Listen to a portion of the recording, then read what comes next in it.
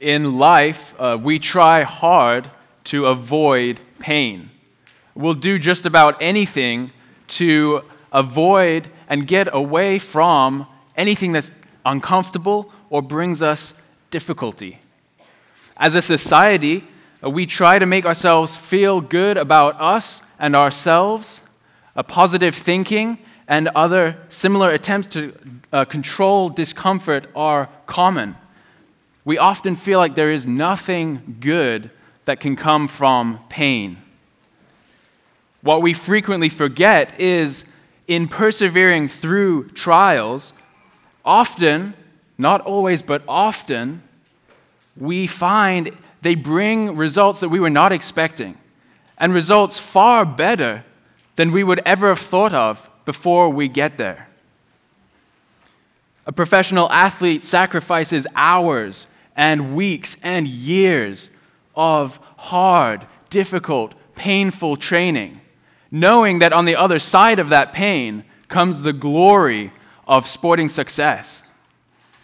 Or a mother giving birth manages and pushes through excruciating pain and discomfort, knowing that on the other side comes the joy, the overwhelming beauty of welcoming new life into the world. The glorious results give a purpose to their pain. In Isaiah chapter 27, God's people are reminded that there is a purpose in their persevering through pain. The main point of our text this morning is this: to provide hope for God's people by reminding them of their purpose in their present suffering, and by looking ahead to God's protection on the final day. Please turn in your Bibles to Isaiah chapter 27. This can be found in page 587 of the Red Pew Bibles. If you haven't read a Bible much before, the big numbers are the chapter numbers, and the small numbers are the verses. And so Isaiah chapter 27, starting in verse 1. In that day, the Lord with his hard and great and strong sword will punish Leviathan, the fleeing serpent, Leviathan, the twisting serpent, and he will slay the dragon that is in the sea. In that day, a pleasant vineyard, sing of it. I, the Lord, am its keeper. Every moment I water it. Lest anyone punish it, I keep it night and day. I have no wrath. Would that I had thorns and briars to battle. I would march against them. I would burn them up together. Or let them lay hold of my protection. Let them make peace with me. Let them make peace with me. In days to come, Jacob shall take root. Israel shall blossom and put forth shoots and fill the whole world with fruit. Has he struck them as he struck those who struck them? Or have they been slain as their slayers were slain? Measure, by exile you contended with them. He removed them with his fierce breath in the day of the east wind. Therefore, by this the guilt of Jacob will be atoned for. And this will be the full fruit of the removal of his sin, when he makes all the stones of the altars like chalk stones crushed to pieces.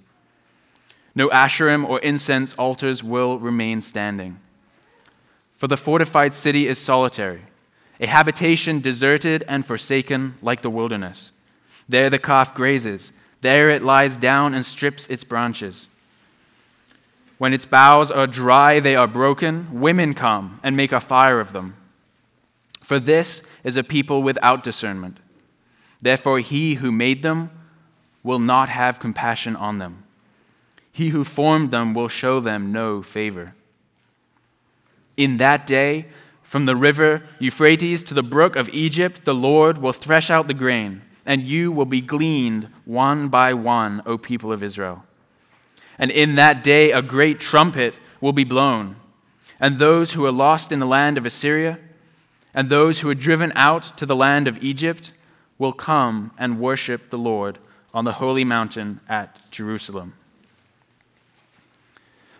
Isaiah chapter 27 is the concluding chapter in a section of Isaiah called the Apocalyptic Writings.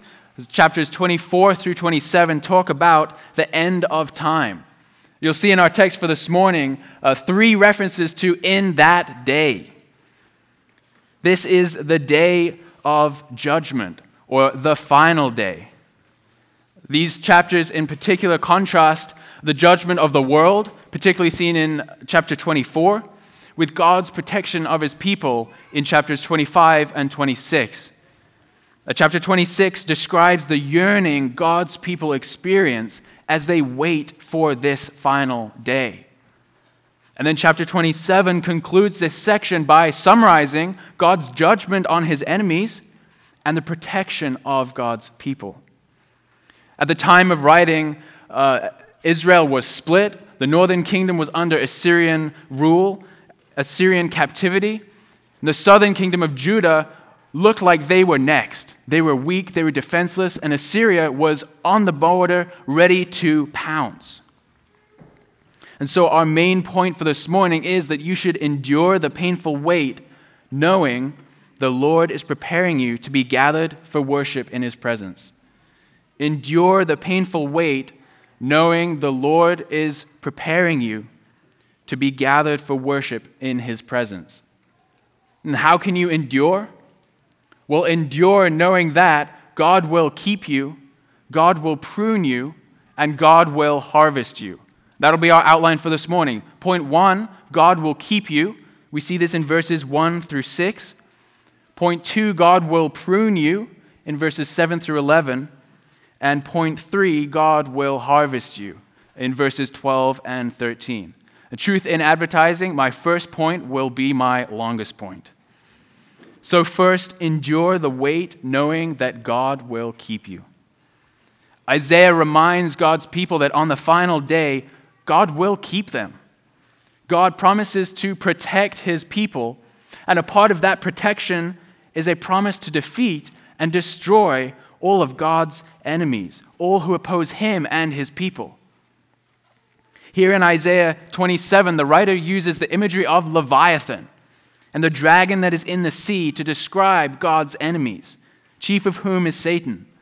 Throughout Scripture, Leviathan depicts a massive animal that is used in contrast to God to show off God's power and sovereignty. We see in Job 41 that God is compared with the biggest land and sea animals, Behemoth and Leviathan. In Psalm 74, God crushes Leviathan to show his might. And in Isaiah 27, Isaiah uses the image of Leviathan to represent the enemies of God, of whom the nations are a type and Satan is the archetype, and to display God's power by showing that he destroys them. For Israel, hearing Isaiah's prophecy, the image of Leviathan and the dragon in the sea would have brought to mind their 2 biggest enemies, Egypt and Assyria. The Pharaoh of Egypt is described as the great dragon in the Nile, and the dragon in the sea in Ezekiel 29 and 32. And God battling a powerful monster would have brought to mind Israel's most powerful enemy at the time, Assyria. But more than just nations who oppose God and his people, Leviathan primarily symbolizes the death of evil in the defeat of Satan. Throughout Scripture, we see the devil depicted as a serpent and great dragon, whether in the Garden of Eden or in Revelation 12, verse 9, where the devil is spoken of as the great dragon, that ancient serpent who is called the devil and Satan, the deceiver of the whole world. And we see in verse 1 that this victory will happen in that day. In that day is a reminder that although it may seem like the devil is alive and well in the world, in that day, in God's appointed time, he will be destroyed. This is a certainty. It will definitely happen.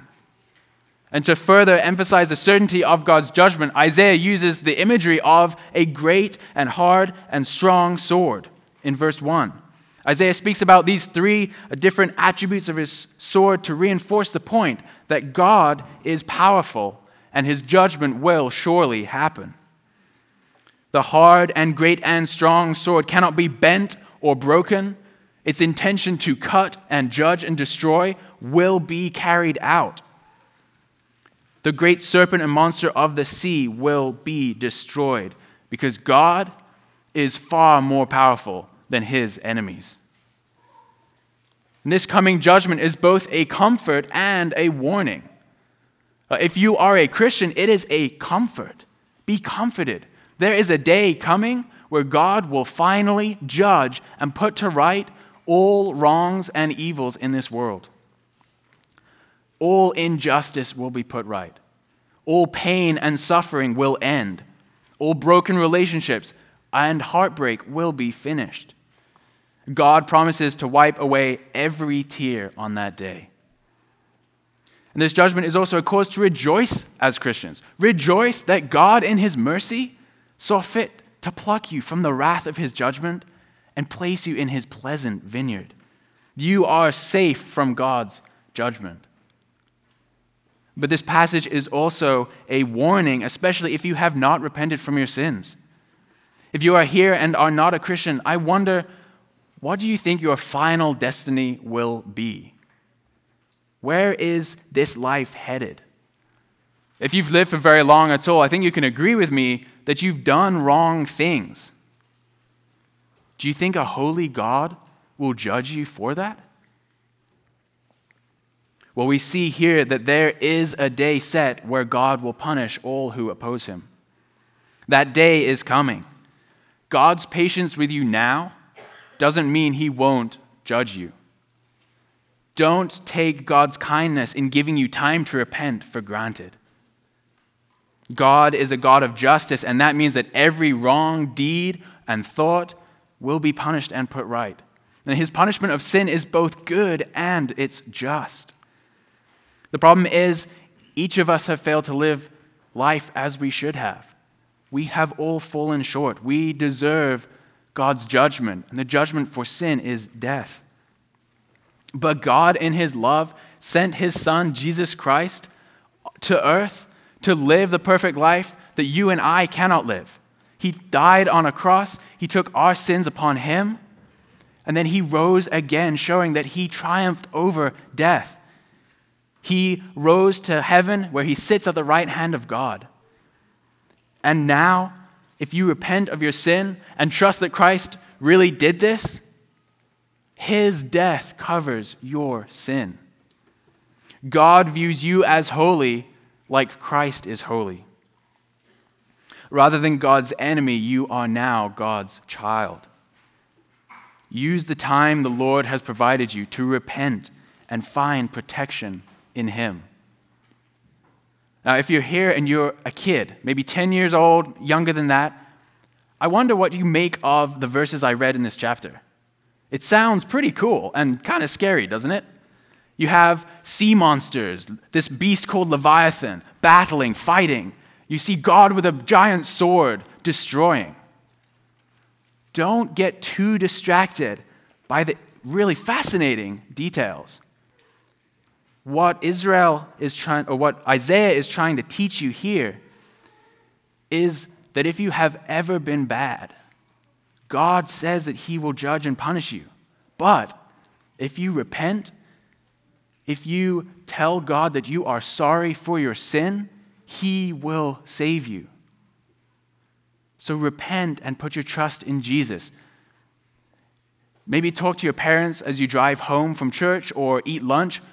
They would love to explain more about what do I mean by put your trust in Jesus. That's a conversation they would love to have with you.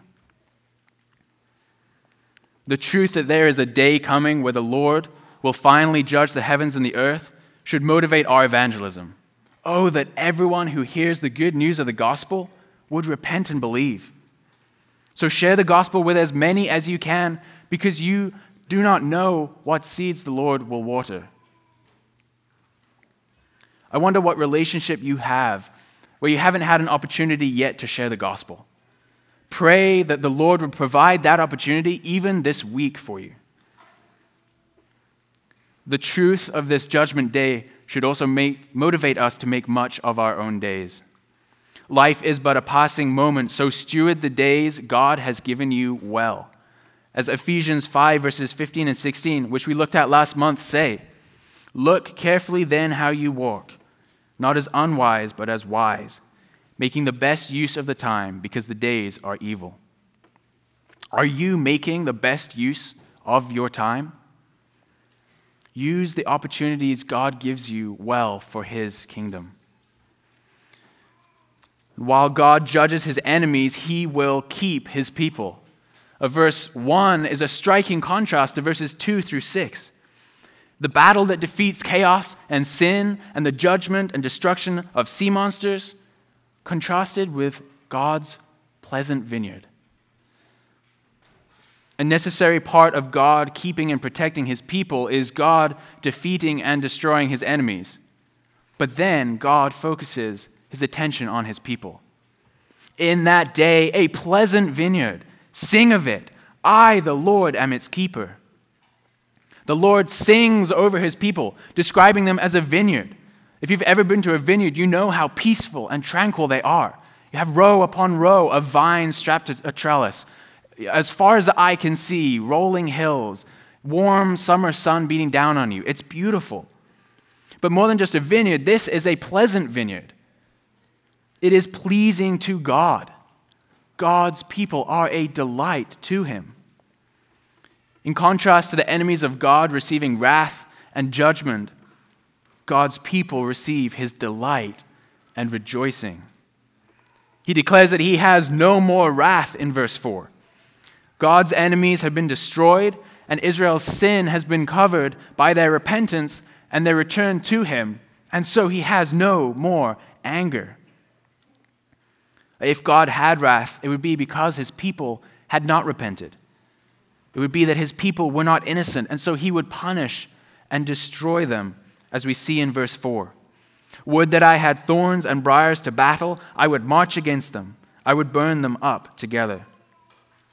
But instead, these are the people He chose, who have repented. These are the people He protected and brought out of Egypt. He gave them a land, and now He delights in them fully. God is fully satisfied by His vineyard. And we see something of this satisfaction in how the Lord is its keeper. He is attentive as He cares for His vineyard. They are His prized possession. He carefully waters and tends His vineyard, making sure that no one comes to destroy or hurt it. And further, He keeps watch over it night and day, echoing Psalm 121, verses 5 and 6. The Lord is your keeper. The Lord is your shade on your right hand. The sun shall not strike you by day, and the moon by night. Not a moment goes by where God is not watching over, caring for, and keeping His vineyard. The imagery of God's people as His chosen vine shows the personal relationship He has with His people. It shows His care, His faithfulness to preserve them. He is a perfect and good protector who never abuses those under His care. The vineyard is an image of hope as it emphasizes God's continuing care for His people. Such is God's desire to protect His vineyard that He says He would march against the thorns and briars of those who remain unrepentant. But more than just condemning and punishing those who sin against Him, God implores all to make peace with Him, to find His protection, to lay hold of His protection. It is clear that even God's enemies can make peace and find refuge in Him. Isaiah repeats the phrase, "Let them make peace with me," to reinforce the importance of this. God desires to make peace. As God says in Ezekiel 18, verse 23, "Have I any pleasure in the death of the wicked, and not rather that he should turn from his way and live?" We should rejoice because God prefers mercy over judgment. God invites all those who are weeds and briars, all those who are His enemies, to repent, turn, and find refuge in Him. His enemies can become part of His fruit-bearing people. So if you've not repented and turned to God to make peace with Him, you can do this today. Vineyard membership is open to all. And the result of God's enemies turning to find protection in him is that Jacob shall take root, and Israel shall blossom and put forth shoots, filling the earth with fruit. The people of God will expand beyond the nation of Israel and into the church in the new covenant. Through the church, God's people will spread throughout the world, and on that final day, they will fill the new earth. This is the final fulfillment of God's promise to Abraham in Genesis chapter 12, to make him a great nation. In verse 6, we see the result of being kept by God. God's care and protection results in the divinely nurtured vine filling the earth so the whole world becomes God's vineyard. These verses in Isaiah chapter 27 act as a contrast to the song of destruction found in Isaiah chapter 5, verses 1 through 7. If you flip back a couple pages in your Bible to Isaiah chapter 5, you'll see Isaiah describes a vineyard, but this vineyard is one that yields wild grapes. Because they turn their backs on God, he removes its hedge and vows to destroy its wall. He will lay it to waste, and briars and thorns will grow up. God will also command the clouds to not rain upon it. So notice the contrast here. Instead of anger against the vineyard in Isaiah 5, God has no anger in Isaiah chapter 27, verse 4. Instead of thorns destroying the vineyard, God destroys the thorns in Isaiah 27. Instead of destroying the vineyard's hedge and walls, God keeps and protects his vineyard. God commands the clouds to not rain upon the vineyard, but in chapter 27, verse 3, he is the one who waters it. In Isaiah chapter 5, the song is about what the vineyard makes of itself. Left on their own, Israel failed to grow up into a strong and blossoming vineyard. They rejected God and brought forth wild grapes, and God judged them for it. In contrast, the vineyard song in Isaiah 27 is about what God makes of the vineyard. These verses are a celebration of God's faithfulness and future goodness to his chosen people. Left to ourselves, we would be just like Israel. We would be dead in the trespasses and sins in which we once walked. Left to ourselves, we would follow the course of this world. We would be children of wrath like the rest of mankind. But God. When you look at Isaiah 5 and Isaiah 27, you see, but God.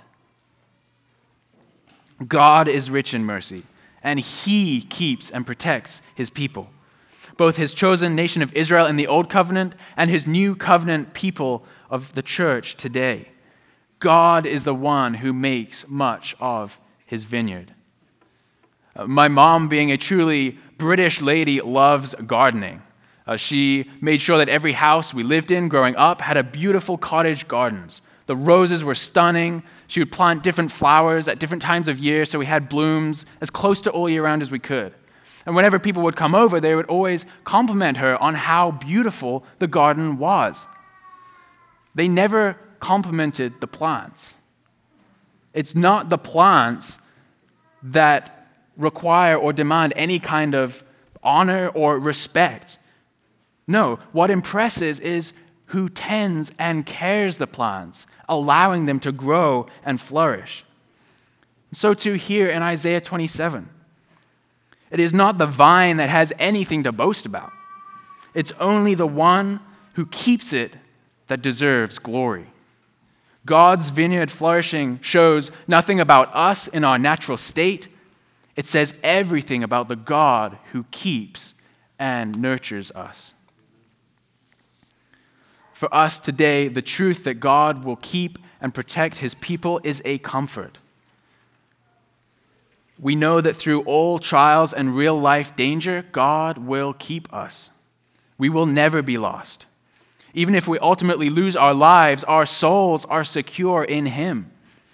As Romans 8:38 and 39 reminds us, I am sure that neither death, nor life, nor angels, nor rulers, nor things present, nor things to come, nor powers, nor height, nor depth, nor anything else in all creation will be able to separate us from the love of God in Christ Jesus our Lord.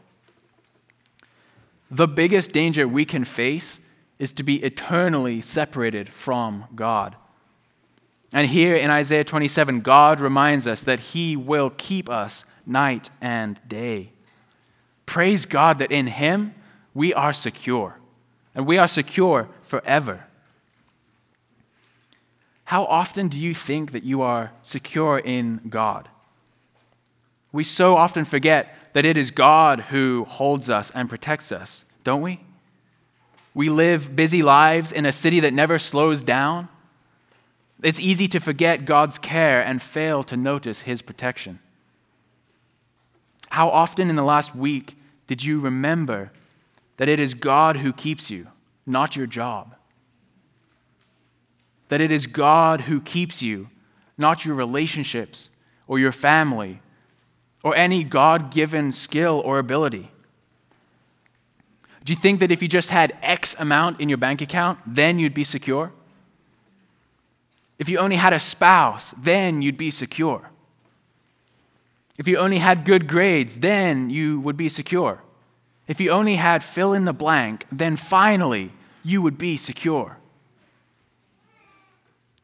With our culture and media today, it's hard even for Christians to truly believe that God is sovereign over nations and reigns over all rulers. That everything that happens is under His control. Too often we fail to recognize this and instead put our hope in nations and in human abilities to get us through life. These verses in Isaiah remind us that it is God who keeps and protects us. He is the one who waters and gives us everything needed for life. Verses 1 through 6 gave Israel future hope in spite of their present suffering. And for us today, they are also a hope for the future. These verses also gave Israel hope in spite of their future judgment. Israel is about to be destroyed by Assyria, and so for the people of Israel, the natural question is, how on earth do verses 2 through 6 ever actually happen? Well, Isaiah reminds God's people that God has never dealt with them like He dealt with their enemies. God never fully destroyed Israel, but rather through exile, He judged them with the purpose of preserving a purified remnant. Rather than destroy Israel, God pruned them. And this brings us to our second point. Endure the wait, knowing that God will prune you, which we see in verses 7 through 11. Looking at the destruction of the northern kingdom and the impending incoming destruction of the south, it looked to Israel like God had turned His back on His people entirely. In verse 7, Isaiah poses two rhetorical questions which get to the heart of this. Has He struck them as He struck those who struck them? Or have they been slain as their slayers were slain? So using this poetic language, Isaiah asks, has God dealt with Israel in the same way that He dealt with His enemies? Well, the answer is in verse 8. No.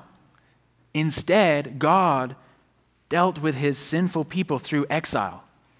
So every time Israel was invaded and exiled, God was judging them with the purpose of purification. This judgment was meant to draw their hearts back to God and away from idols. It was for their warning and with the desired end of making peace. We see here judgment and salvation side by side. God contended with Israel. He removed them, but He did not destroy them. God always kept a remnant. And the purpose of His judgment was atonement. If you look at verse 9. Therefore, by this the guilt of Jacob will be atoned for, and this will be the full fruit of the removal of his sin. So the purpose of the exile was to remove what was offensive to God, to make forgiveness possible.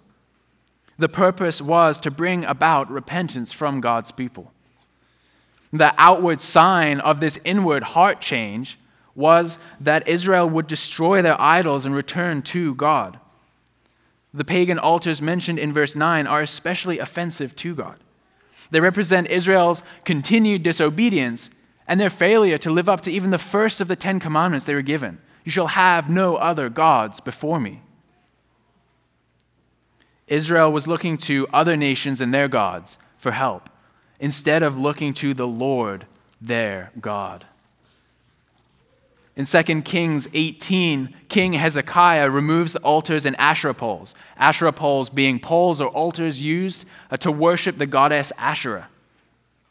But it's clear from Josiah's reforms less than even 100 years later that idols still are very much around in Israel. The end of verse 9 shows that Jacob's sin would only be fully atoned for once the worship of idols was completely ceased. The altars were made like chalk stones crushed to pieces, made like dust. The full fruit of the removal of Jacob's sin would be turning their back completely on idols, without even the smallest chance of them ever going back to them. And the result of this judgment on idolatry is that the fortified city is destroyed in verse 10. Some commentaries consider city referenced here to be world city, which is referenced throughout Isaiah 24 through 26.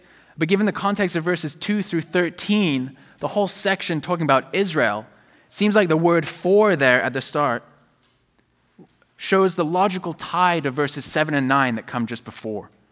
The altars for idols are destroyed when the cities of Judah are destroyed as God's people are taken into exile. The exile was intended to remove Israel's worship of idols and return them to the Lord. And so part of this was their idols being destroyed as their cities were destroyed. The cities where idolatry was flourishing are made like the wilderness. Verses 10 and 11 describe them. There the calf grazes, there it lies down and strips its branches. When its boughs are dry, they are broken. Women come and make a fire of them. These verses explain why the destruction of Judah's cities was necessary. And they warn Israel of the risk that failure to repent runs. Those who do not bear fruit, whose boughs are dry, are destroyed by fire. Verse 11 ends with, "For this is a people without discernment. Therefore he who made them will not have compassion on them. He who formed them will show them no favor." So Israel would be saved by destroying idolatry. But those who failed to repent would be a people without discernment. No discernment shows a rejection of God, a failure to know or to seek God. Instead, those who fail to repent show their reliance on their own understanding, on their own wisdom. The other side of salvation is judgment. And for those who fail to repent and return to God, God would show them no favor.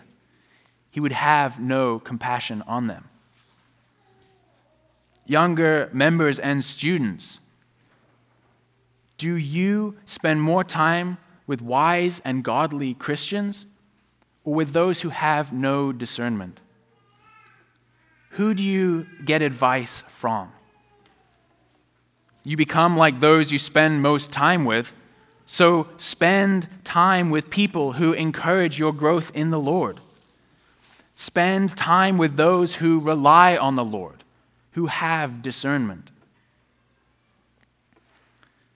Those individuals who oppose God and nations that oppose God will ultimately face God's judgment.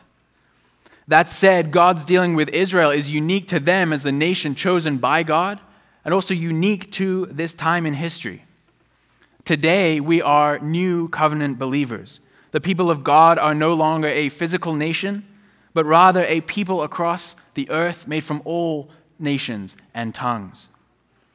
We are God's church, tied to the Israel of old through the same faith in God and the Messiah as even Abraham had. But Christians today aren't exiled as a form of national punishment, with the aim of drawing their hearts back from idols to God. This isn't how God deals with his people today. And so jumping too soon from these verses to applying them to us can be dangerous. We run the risk of having dangerous comparisons between us and the nation of Israel. We're not a version of God's chosen nation. America is not a new Israel. Rather, through faith in Christ, we are made God's people, and His Spirit works in us to renew our hearts. The Holy Spirit changes our hearts and makes us more like Christ. This process is called sanctification. God uses trials and hardships in our lives to prune us, to draw us closer to Him, and to make us more holy. In John chapter 15, which we read earlier in the service, Jesus says, "I am the true vine, and my Father is the vine dresser. Every branch that is in me that does not bear fruit, He takes away, and every branch that does bear fruit, He prunes, that it may bear more fruit." God uses trials in our lives to prune us, to remove our idols, and to draw us closer to Him, to make us rely on Him.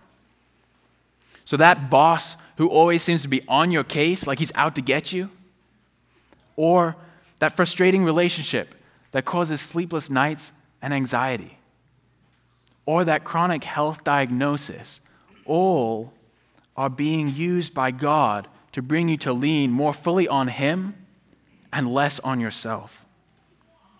God promises that as you bear fruit, you will be pruned, and pruned so that you show yet more fruit. If all you learn from trials is how to grit your teeth and get through them, get to the other side, brother or sister, you failed to learn what God intended you. Trust the Lord's discipline and see that His removal of idols in your life is a gift of grace. Trials produce perseverance, which in turn produce spiritual maturity. This is God's intention. Just as He intended to produce maturity in Israel as they turned their backs on idols and returned to Him, so God intends to bring you to mature character and faith. So know that whatever trial you are in the midst of right now, God is using it. That trial has been made specifically for you to shape you more into the image of His Son, Jesus Christ.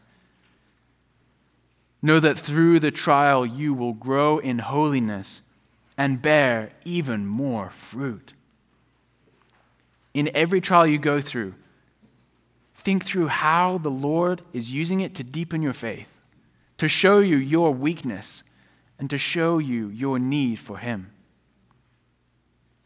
One way that we as a church can encourage one another is by looking to the example of older saints who have lived many years faithfully, steadfast under trial. If you're an older member in the congregation, we are so encouraged by you. We are so encouraged by the example you set. Do you see the active role you play in the church? You encourage the body of Christ. You build us up and minister to us with your example and your wisdom.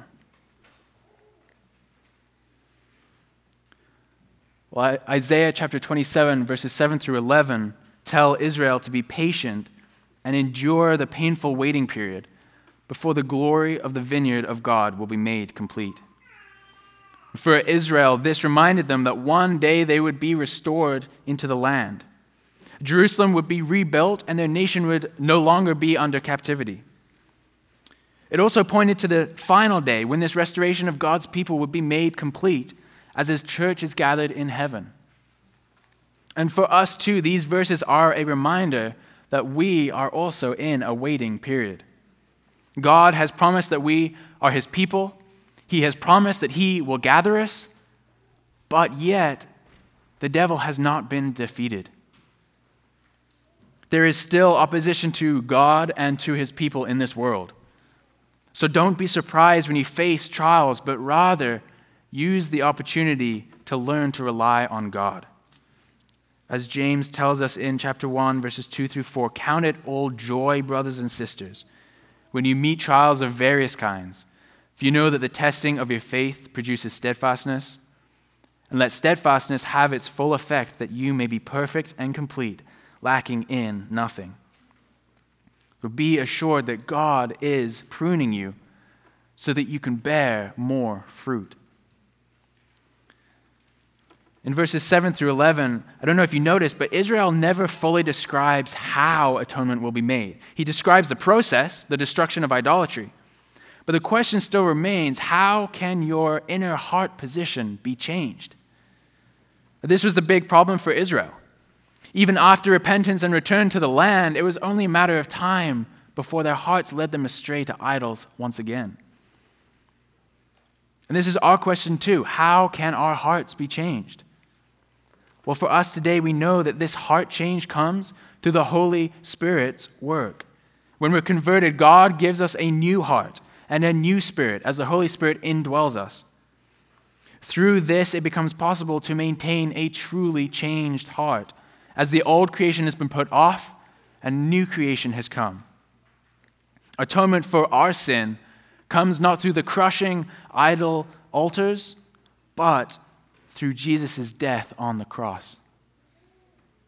Our sin is atoned for when we repent and believe in Christ. In Christ, our sin has been fully removed and we are freed from its weight and guilt. And similar to how the physical destruction of the idols was the outward sign of the inward repentance for Israel, for us today, the outward sign of our inward repentance is putting off the former self, putting on a renewed mind. If you are a Christian, you are no longer a person without discernment. You should desire to put off your sin. Do you hate your sin? Do you hate those sins that used to define you? Or do you give space for them in private where no one sees? Do you accommodate them as long as nobody else knows?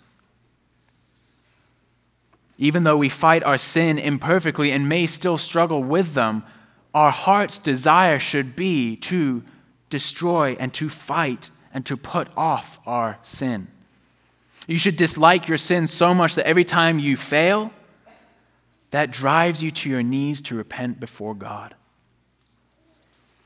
God is active now in renewing his people and in working towards the final coming of his kingdom.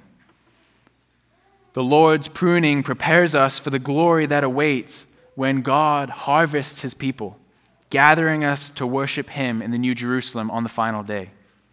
This brings us to our final point, point 3, endure the painful wait, knowing that God will harvest you.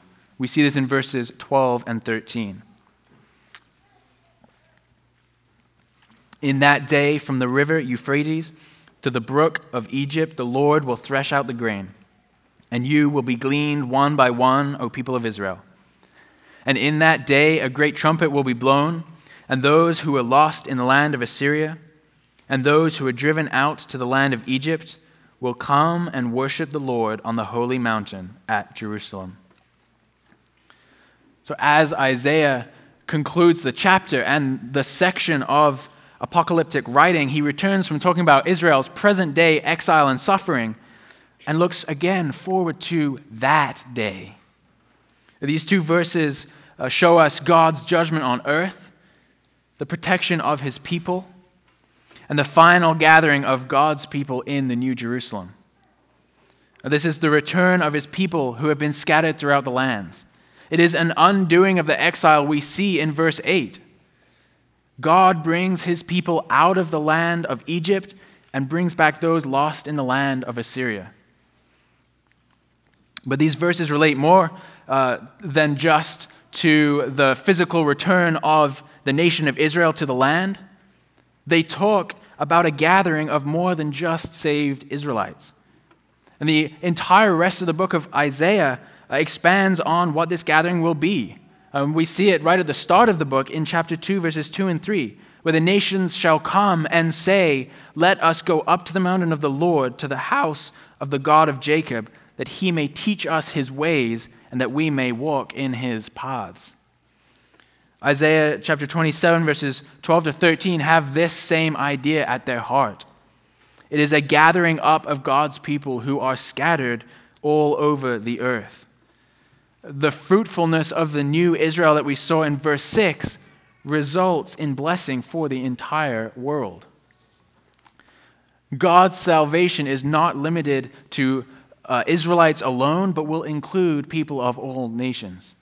All who acknowledge that salvation is found nowhere other than in the God of Israel will be gathered. And on that final day, God's people will be gathered, and the nations will come to worship God on the holy mountain in the New Jerusalem. This will be a great multitude of every tribe and tongue and people, all nations united together as God's chosen people, worshiping God for eternity. And similar to how verse 1 shows God's power over the devil and his enemies, verses 12 and 13 show God's power over the nations. Only conquerors draw people out of a nation. Bringing his people out shows God's authority on earth and his authority over those nations. God will bring his people out when the Lord threshes out the grain in judgment. The great trumpet will be blown, and he will return to earth to gather his people. For God's enemies, the sound of this trumpet will instill fear and trembling as it signals their destruction and the end of any opportunity to repent. For God's people, it will be a sweet sound. It is the sound of the long-anticipated trumpet call of salvation. Finally, our God is returning for us. He will gather us and unite us with him for eternity. And the Lord promises to glean us one by one. He will pick us up from the threshing floor, from the midst of judgment, individually. What care God has for his people. Not a single grain will be lost. His precious grains will be gathered. Not one will fall from his care. And growing up, my family kept chickens. We kept hundreds of chickens, and with each batch of new chicks that we got, we were allowed to keep one, our favorite chick, our chosen chick. And so amid the swarms of chicks running around, the chaos of noise and little chirps, we would identify our chosen chick, and we would bend down and we would pick it up carefully, making sure not to drop it, and we will pull it up to ourselves. Well, on the final day, God will pick us up. He will be careful not to drop us, and he will draw us to him. There is both a great tenderness and a strong reassurance in God's love for his people. Not a single person who has relied on the Lord will be lost. If you're feeling far from God's care, if you're feeling like you're on the precipice of being lost, draw near to God, and he will draw near to you. He has promised to carry you to the New Jerusalem. He will gather you one by one. On that day, God will swallow up death forever.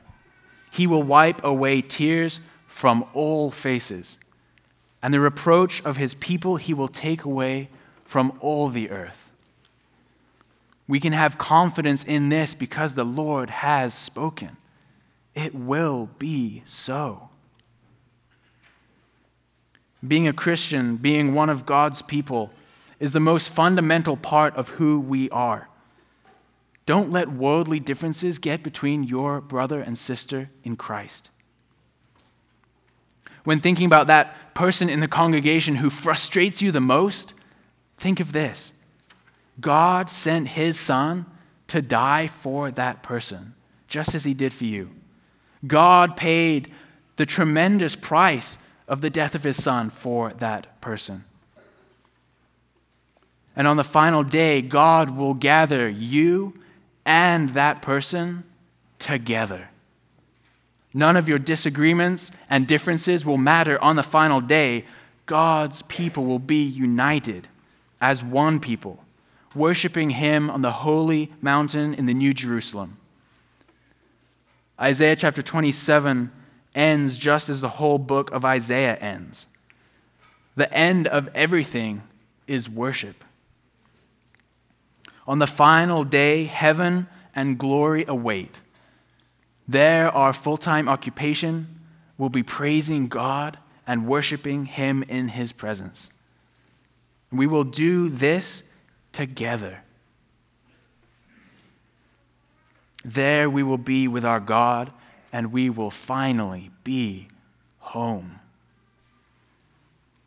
Are you excited for our final destination? While the world around us seeks to avoid pain at all costs, for Christians we can see that there is a specific purpose behind trials of all kinds. We are being made more like Christ in anticipation of the day when we are united with Him eternally. We endure the painful weight because through it, we are brought to see our weakness and our need for Christ. We endure the painful weight because through it we learn more about God's character and are a witness for the hope that we have in the gospel. We endure the painful weight considering it joy because we know it brings something far better. On the final day, Israel will be a vineyard that the Lord keeps and protects. God will sing for joy over His people, and we will sing in worship of Him. We endure the painful weight because we know that God will harvest us. He will surely gather us and bring us home to Him. Our God is a mighty fortress, never failing. His kingdom is forever. So wait with faith. Know that God is victorious and that He has redeemed us. We are His forever. Let's pray.